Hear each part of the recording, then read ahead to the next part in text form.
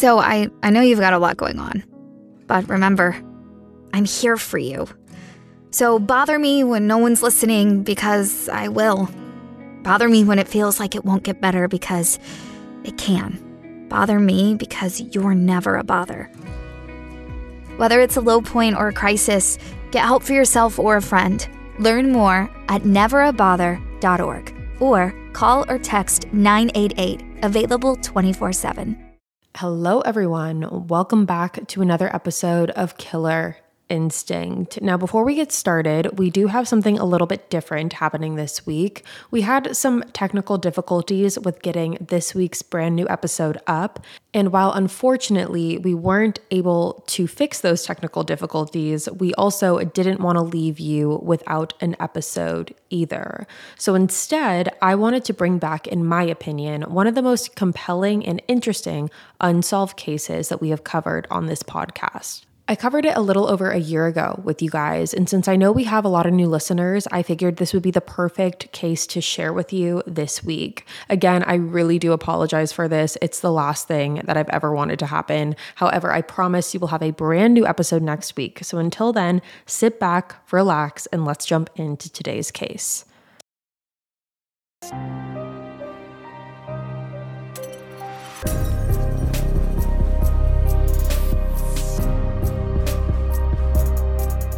Hello, everyone. What is up? Welcome back to another episode of Killer Instinct, you guys. If you are new here, hi, my name is Savannah, and I am your host of Killer Instinct. Now, if you're listening to this on the podcast, make sure you go ahead and hit that subscribe button. We post weekly here every Wednesday, and you are not going to want to miss it. Now, if you're watching on YouTube, make sure you go ahead and hit that subscribe button as well. Now, for today's case, you guys, this is an absolute crazy one. We are talking about Diane Kine, who was murdered in her own home in 2010. Now, this is an unsolved case that has so many twists and turns, so many he said, she said aspects to it, and there really is only two possibilities of who killed Diane that day. That would be her husband and her son. So with that being said, let's jump right on into it. Now, this case starts in Seminole, Florida, with a man named William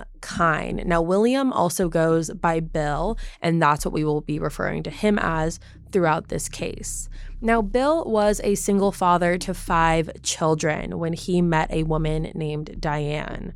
Bill's first wife had actually died only 8 months prior to him meeting Diane in early 2001. Bill's first wife was named Krista Kine, and she had taken a fatal fall in the middle of the night while walking outside that resulted in her hitting her head and falling in the pool, ultimately drowning. Now, Krista's body was found on the morning of Easter Sunday in the year 2000, and Bill was actually the one who found her body. So you can imagine, after losing his wife and the mother of his 5 children, this was obviously a very traumatic and hard time for their family. I think saying that would be an understatement. So when Bill met Diane, he definitely felt like a new light was coming in to his life. Bill had met Diane at a nail salon that Diane had owned with her twin sister. Bill and his eldest daughter, Rebecca, had actually come up with a plan that he was going to take Rebecca to get her nails done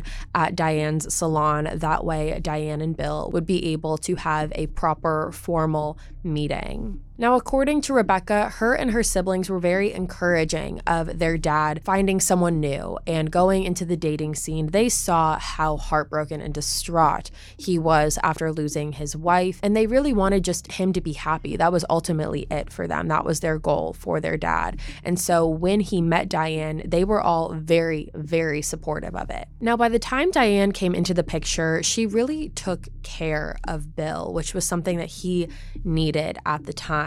Bill even describes Diane as being his dream girl. That is how infatuated he was with her. Diane was a beautiful person on the inside and the out. She was the type of person that everyone could always count on. She was always there for her family and her friends. She loved family gatherings. She loved entertaining. And one thing that she loved more than anything else in the world was her son, Kevin. Now, Diane and Kevin were extremely, extremely close. Diane basically raised him all on her own, sometimes with the help of Kevin's paternal grandmother, but that was about it. Kevin was Diane's pride and joy, and Kevin really was the definition of a mama's boy. Him and his mother had an extremely close relationship, and Kevin says that he loves his mother just as much as she loved him. Now, according to Kevin, he says just as much as Bill's kids were happy for Bill when Bill met Diane, Kevin had that same excitement for his mom when she met Bill. Kevin said that he really liked Bill in the beginning and that he was very supportive of Diane. He did a lot of things for his mom, and he thought that they were a really good fit. Now, Bill and Diane got married in 2002, and at the time, Kevin was 15 years old and walked his mom down the aisle. After they got married, Kevin and Diane moved in with Bill in his home in Seminole, Florida. They lived in a nice neighborhood, and Bill and Diane were really ready to start this next chapter of their lives together. Kevin actually took Bill's last name of Kine, and that was something that was Kevin's idea. And Bill was very, very honored, he said in that moment, that Kevin wanted to be a Kine. That was a very big moment for their family, and both Kevin and Bill were really excited about it. But everything wasn't all smooth sailing for Kevin in this transition, because Kevin had always grown up as an only child. He was the center of attention for his mother. He never had to compete for any attention, and now he was entering a house with 5 other siblings, all who have grown up together, all who have created all these memories together, and he's really coming in as what he thought was the odd man out. According to some of Kevin's family members, Bill's kids didn't always make it the easiest transition for Kevin. There was often a lot of tension between Bill's kids and Kevin was always, again, used to having all of the attention on him. It was always his way or the highway. And now he felt like he had to compete with 5 other siblings for the attention of his parents. Now, fast forward to 2010, and at this time, all of Bill's kids had moved out. They had all gone on and started their own lives. However, Kevin was still living at home with his mom and Bill. He was 23 years old, he was unemployed, and with the combination of those things, there was definitely a lot of tension brought into the house. Kevin would often just sit at home all day and sit on the computer. The computer was his best friend. Even though the computer wasn't his, he was constantly on it. He was constantly changing the passwords to it. He never got up from the computer if he didn't have to. And this really bothered both Diane and Bill, who were frustrated over the fact that Kevin wasn't getting up and getting a job. He wasn't starting his own life. It was a very entitled way to live. And both Diane and Bill were really struggling on how to approach Kevin with this. But this is when something really drastic happened in Kevin's life. Kevin actually found out that he had a benign brain tumor and he needed brain surgery, obviously, to remove it. And obviously with surgery comes recovery, and Kevin needed that support system during his recovery. So obviously Bill and Diane agreed that they would have Kevin stay with them while he was recovering. And once he did recover, Bill and Diane decided that that would be the time that they would have Kevin go out and start living on his own. Even though Kevin's health was the most important at that time, Kevin's health also did put kind of a strain in between Bill and Diane's plans for the next chapter of their life. Before finding out about Kevin's tumor, Bill and Diane had planned to sell the house that they were currently living in because it was Bill's home. That was the home that he had with his first wife. That was the home that all of his kids had been raised in. And Diane and Kevin kind of just entered into that. And Diane and Bill wanted to get a house together. They called it their dream home. They wanted to start a new life together and have this next chapter really just focus on the two of them. And according to Kevin, he said that he was also aware that it was time for him to get up and get out of the house. He said he didn't want to live with his parents forever either, and he was also aware that they wanted him out just as much. So now we move to August 15th of the year 2010, and this was a Sunday, and it started out as any normal Sunday. Bill spent his day cleaning the pool and mowing the lawn, and Kevin spent his day gearing up to watch the NASCAR races that were going to be on later that day, and both Bill and Kevin were going to watch them together. Now, while both Bill and Kevin were doing their own things that day, Diane was also just hanging out in the house and hanging out in her bedroom, the master bedroom. And for all things considered, this seemed like a very normal day until everything changed. A little bit before 2 p.m. on August 15th, 2010, 911 gets a phone call from Kevin. On this call, Kevin is begging for authorities to come to his house right away because he claimed that Bill was trying to kill him. He said on the call that him and his dad Bill were outside of the house fighting in the lawn, and Kevin said that his dad was trying to choke him, until ultimately on the call, he said, quote, "He just killed my mom," end quote. Imagine an app designed to make you use it less. Seems a little counterproductive, right? Well, Apartments.com's Instant Alert feature works exactly that way. Instead of scanning rental listings a million times a day, simply set and forget your search to whatever you're looking for in a place and let Apartments.com do the rest. From pet-friendly apartments to balconies to in-unit ACs, Apartments.com's powerful search tools let you know when the perfect combination of features you're seeking is listed. So you don't have to power through rental descriptions one by one. With more rental listings than anywhere else, Apartments.com's instant alerts mean that you can spend less time looking for the perfect place and more time on just doing you. Apartments.com, the place to find a place.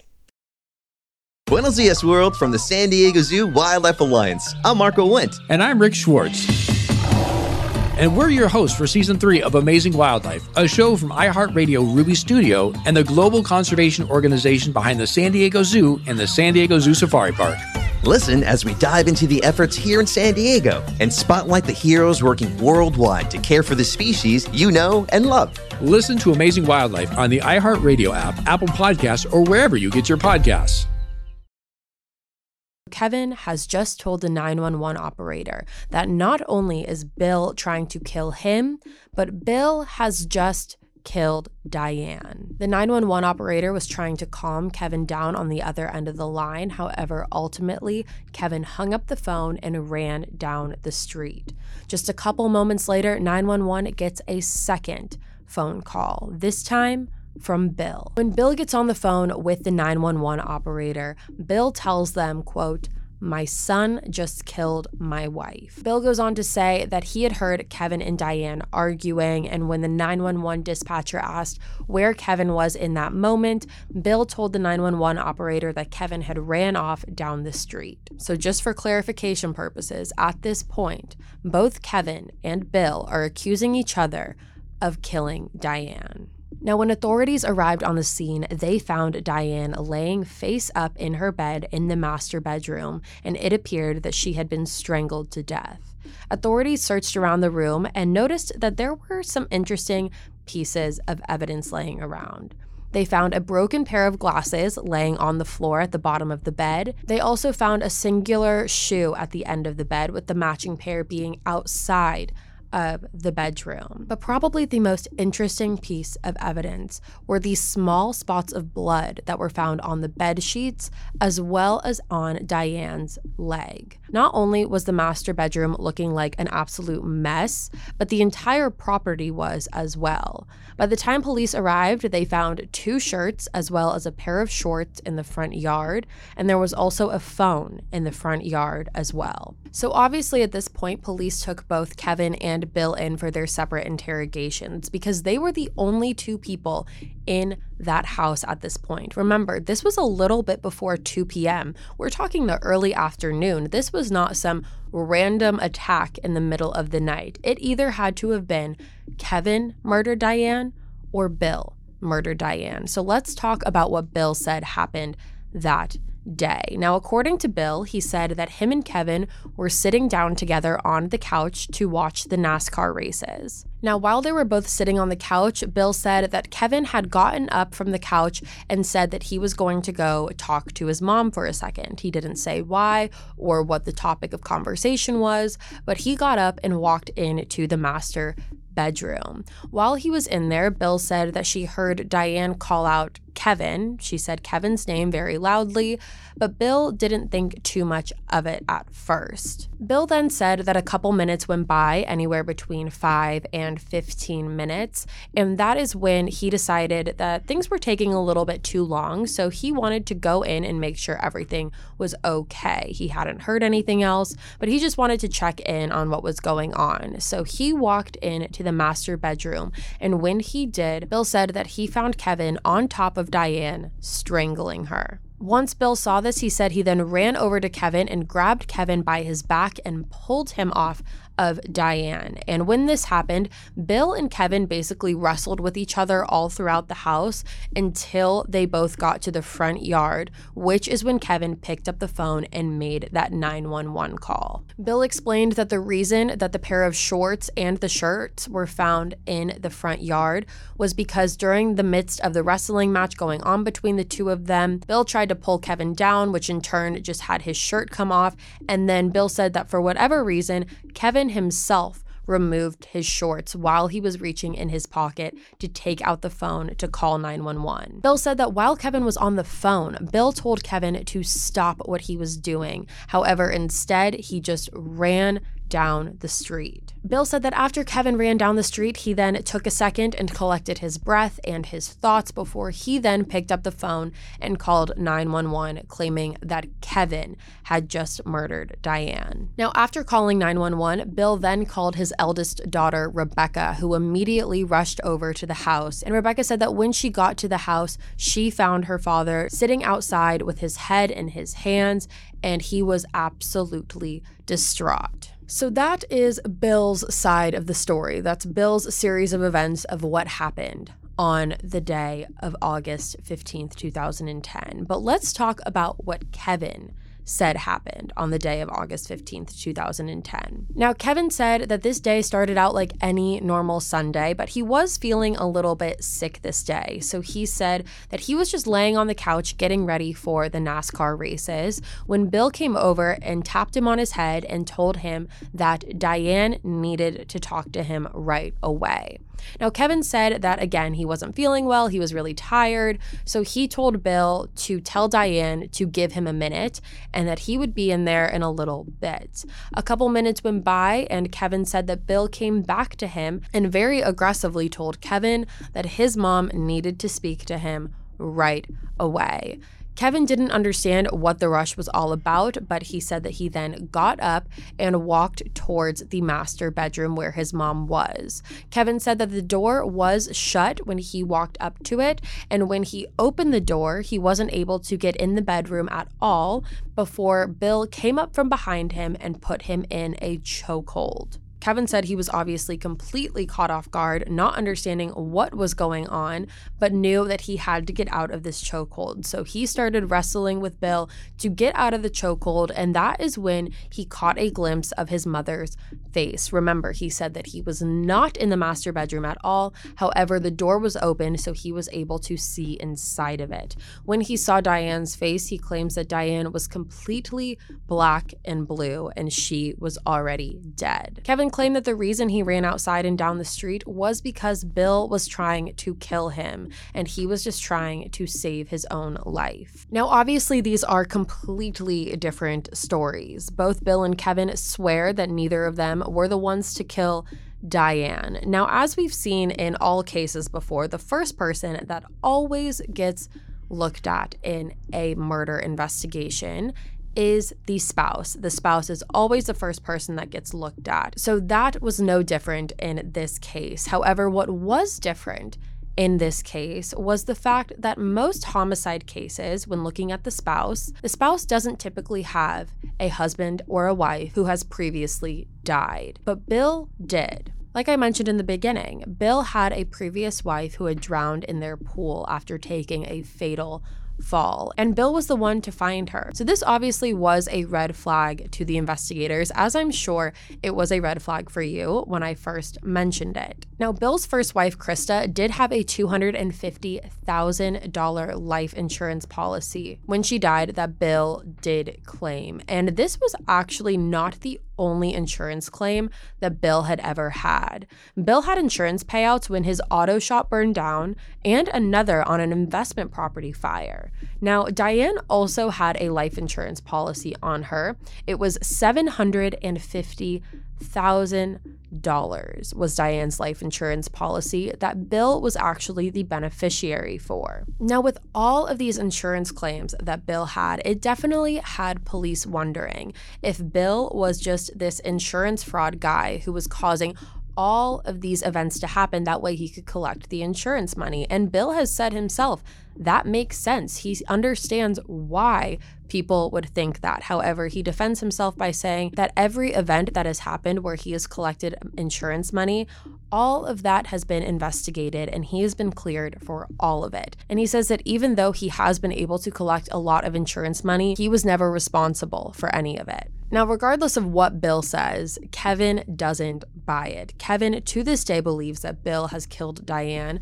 to get her life insurance money. And I don't think anyone can deny that that seems like a plausible motive. Life insurance money is something that we see as a motive very frequently in homicide investigations and in homicide cases, and something that also didn't necessarily help Bill nor Kevin's case was the fact that when the 911 call was made and first responders arrived onto the scene, they went into Diane's bedroom and looked for a pulse to see if she had one, and they noticed that her body was already cold, meaning that it was possible that Diane could have just been in her bedroom dead for a longer period of time than what Bill is claiming. Again, this makes Bill's story look more suspicious than Kevin's because Kevin claimed that he walked in to finding his mother dead, while Bill claimed that he walked in to watching Kevin strangle Diane.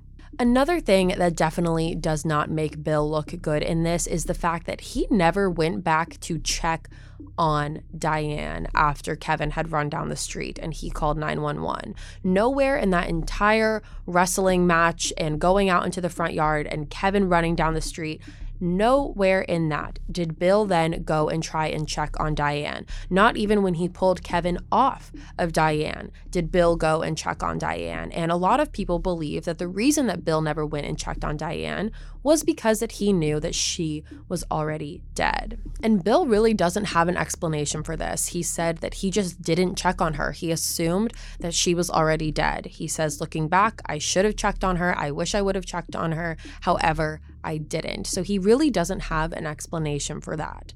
Now, when Diane's body was processed for DNA, the forensics team did find some DNA on Diane's neck. And when they matched the DNA to both Kevin and Bill, it came back as a direct match to Bill, meaning that Bill's DNA was on Diane's neck. Now, Bill claims that the reason for this is because him and Diane were a very loving couple and, they were married, and he says that his DNA should be on Diane. So that was his argument for the DNA. Now, authorities decided that they wanted to give Bill a lie detector test, and Bill agreed to do this. And there were 3 very specific questions that Bill was asked. The first one being, did you cause the death of Diane Kine?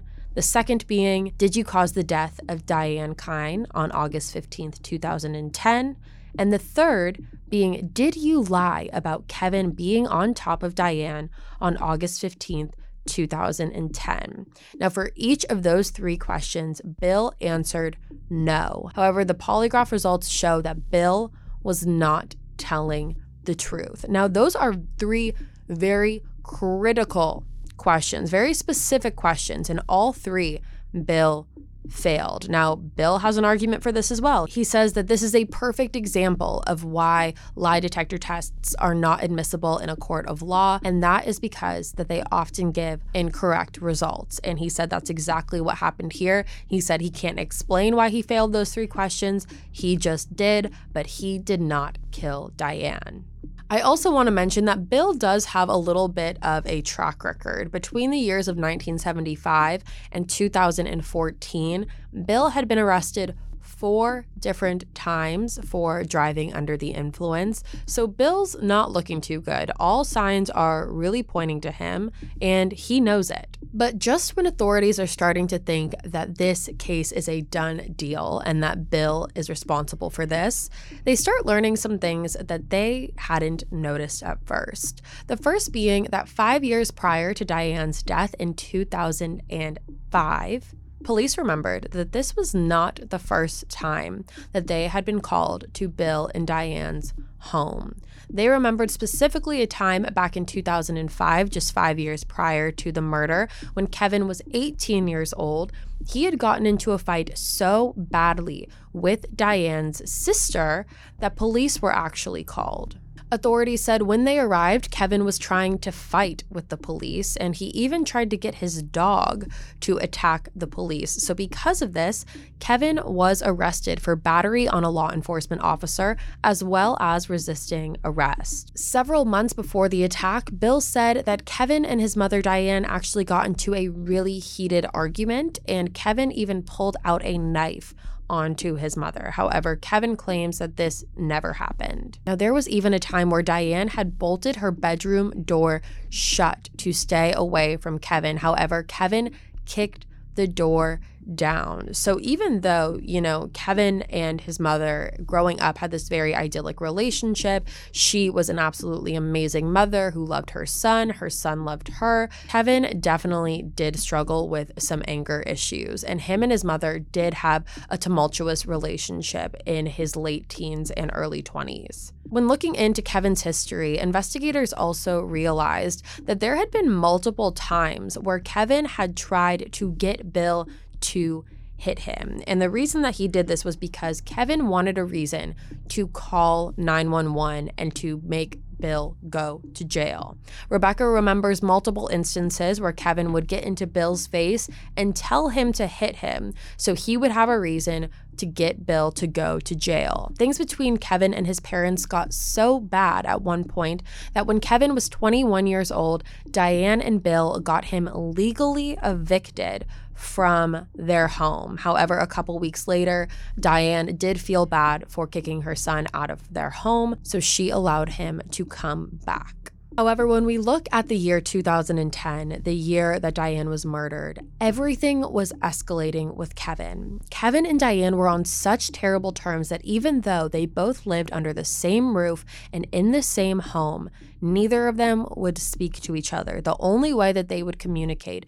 was via email. Again, the fact that Kevin was unemployed, not actively looking for a job, was still living in the house, and was sitting around all day really doing nothing caused a lot of tension between him, Bill, and Diane. And Diane had really had enough of it. Just about a week prior to Diane's murder, Kevin and his mom got into an explosive fight that Bill's kids were also there to witness. This fight included Kevin cussing his mother out, calling him all of the names under the sun, and that's when Bill and Diane had enough. They had given Kevin a date where he had to move out, and that date was September 21st, 2010, just a little over a month after the murder. And again, that fight took place just a week before Diane was murdered. And when looking at Kevin as a possible person of interest in this case and a possible suspect, when you look at what his motive could have possibly been, that right there is it. A lot of people believe that Kevin's motive in this was the fact that he was finally getting kicked out of the house,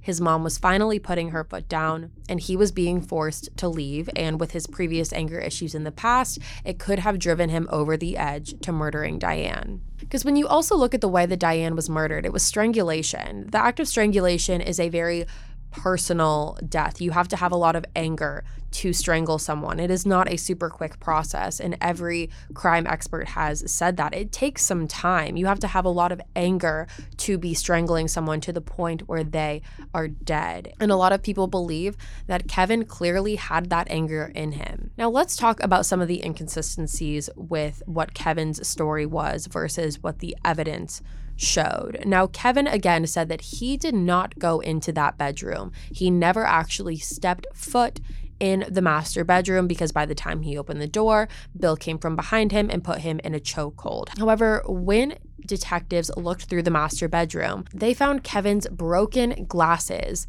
at the end of Diane's bed, which would suggest that he, in fact, was in the room. Along with that, the shoe that had been found, the singular shoe that had been found in the bedroom with the matching pair found outside, those shoes belonged to Kevin. Bill said that those were the shoes that he would just wear around the house. But when asked about those shoes, Kevin claimed that those were not his shoes. And not only did he claim that they were not his shoes, he said that he had never seen those shoes before in his life. Now, Bill has claimed that that is absolutely ridiculous because him and Diane had actually gifted Kevin those shoes just about a year prior to the murder. Now, because of this, Kevin was actually arrested for the murder of his mother, Diane. He was, of course, pleading that he didn't do it, so he ended up taking a polygraph test. And unlike Bill, Kevin actually passed his polygraph test when those same questions were asked to him about did he kill his mother?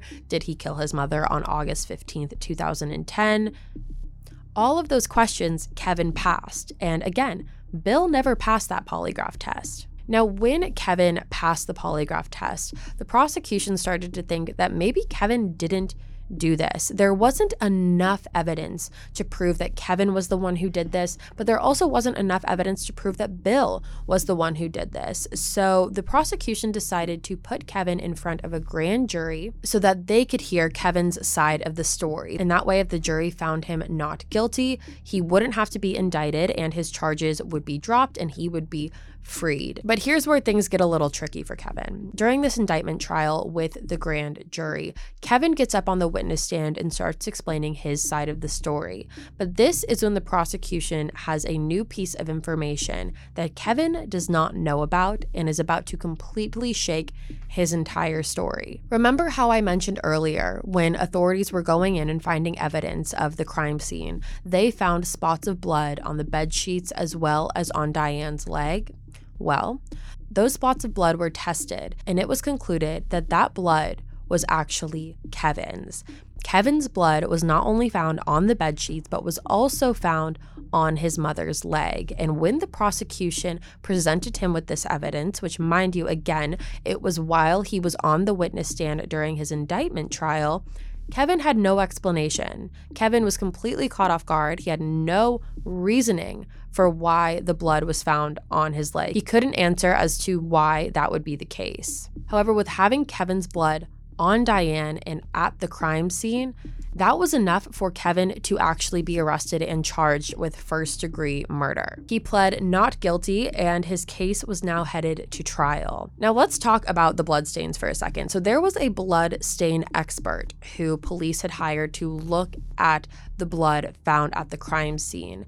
And according to this bloodstain expert, she said that with where the blood was found, there was no way that, one, Kevin was not in that room, which is what he had been claiming this entire time, and two, with the way that the blood was found, Kevin would have had to have been hovering over the bed, which matches up with Bill's story that Kevin was strangling Diane when he walked into the room on the bed. The bloodstain expert claimed that the blood would have either had to have been from when Kevin was attacking his mother or when Bill pulled Kevin off of Diane. And remember earlier how I mentioned the shoe that was found in the room that was apparently Kevin's, but Kevin said he had never seen it before?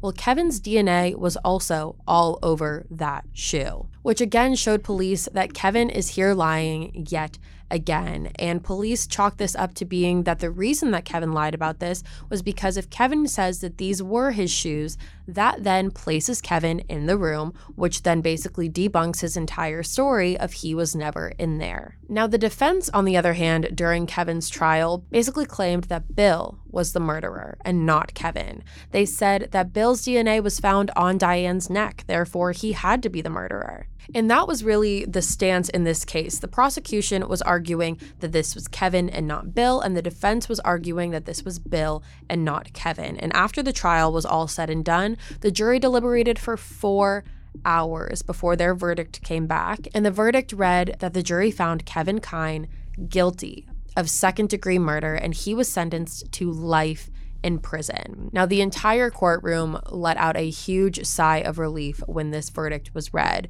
The only person who was not happy with this verdict was Kevin's paternal grandmother, the woman who he also was raised by during his childhood. However, even though Bill said that he felt like justice was served, this still wasn't going to replace Diane. Bill said that he still lost the woman that he was planning on growing old with. So even though Kevin was going to prison forever, this didn't make his loss any better. Bill even claims that he doesn't believe that Diane would even want Kevin to serve any time for her murder. So Kevin is sentenced to life in prison, but this case does not end there. Kevin's defense team appealed his conviction, saying that a piece of information that was presented in the case, which was that Kevin had threatened to call 911 multiple times and had called 911 multiple times on Bill in the past, placing a prejudice against Kevin, making the jury already have a faulty idea of who he was. So basically, what's going on here is that before Diane's murder, Kevin had called 911 multiple times. Any excuse he had to call 911, he would. And the prosecution used this and basically said that Kevin was the boy who cried wolf and transferred that into their way of saying Kevin was the boy who called 911. He always called 911. And because of that, the prosecution used that argument to their advantage and said that Kevin calling 911 to report Bill being a murderer wasn't anything different that he had done in the past. He was always calling 911, always trying to get Bill in trouble. And so this was no different. And the defense team really thought that this put, again, a prejudice against Kevin. And so when they appealed his conviction, that is what they said. And crazy enough, the appeal courts agreed, and Kevin was granted a brand new trial. Now, the trial began in February 2015, and Bill showed up every single day of this trial. The defense hammered hard on Bill's motive being that the life insurance policy was all that he wanted, and the fact that he never went back to check on Diane. That was a big point that the defense made. Now, Kevin actually testified in this trial. He testified in the indictment trial and he testified in his second trial, but he never testified in the first trial that found him guilty and sentenced him to life. So Kevin took the stand this time. Kevin ran through the entire day of August 15th, talked about the great relationship he had with his mom, but also admitted to the arguments that they also had. However, this is where things in Kevin's story started to get a little different. When Kevin was on the stand, he started to shake things up a little bit. Instead of claiming like he always had, that Kevin had never entered the bedroom, Kevin actually says now that he did enter the bedroom a little bit, but claims it was only a couple steps. So for all of this time, from 2010 to 2015, Kevin had claimed that he never entered the room. However, now on the witness stand of his second trial, he's saying that he did enter the bedroom, but he didn't go in there all the way. He said it was just a couple steps. So that was the first thing he changed. The second thing he changed was the fact that when he was presented the information about the shoe, the one that was found in the bedroom and the matching one being found outside of the door, he said that those were his shoes. He said that he wore them all the time and that they were considered his house shoes. He would just walk around with them in the house, which is, again, never something that he said before. And the prosecution even said when cross-examining him that that was all new information, that he had never stated any of that before. And Kevin didn't really have an explanation for why he was changing his story all of a sudden. However, regardless of why he was changing it, it worked. The jury deliberated for 6 hours before coming back with a verdict and finding Kevin Kine not guilty of Diane's murder. At this point, Kevin had spent 4 years in prison, but he was released the following day after the verdict was made. So to this day, both Kevin and Bill are walking as free men, and Diane's death is still unsolved. Now, the big question here, in my opinion, is the blood evidence. That to me makes absolutely no sense. I don't understand how no one has an explanation for that. If it's Kevin's blood, how did it get there? The fact that Kevin does not have an explanation for how his blood ended up on his mother, it doesn't make any sense to me. Also the back and forth on he did go in the room, he didn't go into the room, that is my shoe, that's not my shoe. That's also very questionable as well. It either is your shoe or it's not your shoe. It's not one or the other. And I think Kevin knew that the whole time. Now, the wild reality of this case is that one of these men are lying, and whoever is lying knows it, and whoever's telling the truth knows it. Both of them are pinning this on each other to this day. Kevin says that he did not do it and that Bill did, and Bill claims that he is innocent and Kevin is the murderer walking free. Now, I don't know if this case will ever come to a conclusion. Kevin cannot be tried in this case again because of double jeopardy. He's already been tried for this case twice, so he cannot be tried for it again. Kevin's defense team does want Bill to stand trial for Diane's murder. However, the prosecution says that would never happen because the only way to argue that Bill didn't do it would be to argue that Kevin did, and Kevin cannot be put on trial again for this. So there is so much back and forth in this. There's so much he said, she said, and again, I don't know if we will ever have an answer. I think it is very strange and obviously should be noted that this is not Bill's first wife who has died. He obviously has had multiple insurance payouts in his life. He was the beneficiary for Diane's life insurance policy, and he still lived in the same house that his first wife had died in when Diane died. Diane and Bill's first wife both died in the same house. I do believe that is strange, but I am so curious to hear what you guys have to say about it. I really encourage you to watch some interviews that Kevin and Bill has done. I will say, just based off of the interviews, I get a very weird feeling about Kevin. I don't always put my insight on where I lie in cases, but I really question Kevin in this case. I think that he has shown himself to have a lot of anger issues. I think the fact that he was getting evicted from his family's house, the fact that he has always grown up an only child and then was kind of thrown into this Brady Bunch of 5 other children and not really knowing how to handle it. I think the combination of all of those things and having a massive blowout fight the week prior could definitely have been the catalyst that started this all, but let me know what you guys think about it. All right, you guys, that is the end of this episode. Thank you so much for tuning into it. If you're listening to me on the podcast, again, make sure you go ahead and hit that subscribe button. That way you never miss an episode. We post weekly here every Wednesday. You're not going to want to miss it. Also, make sure you go ahead and share this episode with anyone that you know who loves true crime. The more exposure we get on these cases, the better chance they have of being solved, the more tips that come in, and the better chance we have of bringing justice to these victims. I will be back next week with a brand new one for you guys, and until then, stay safe. Bye, guys.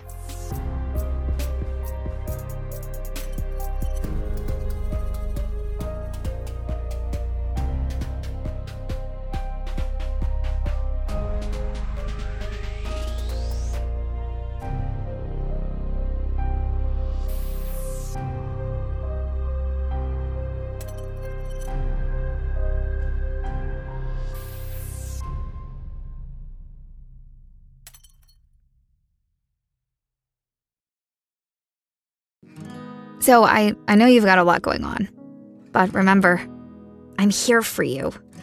So bother me when no one's listening, because I will.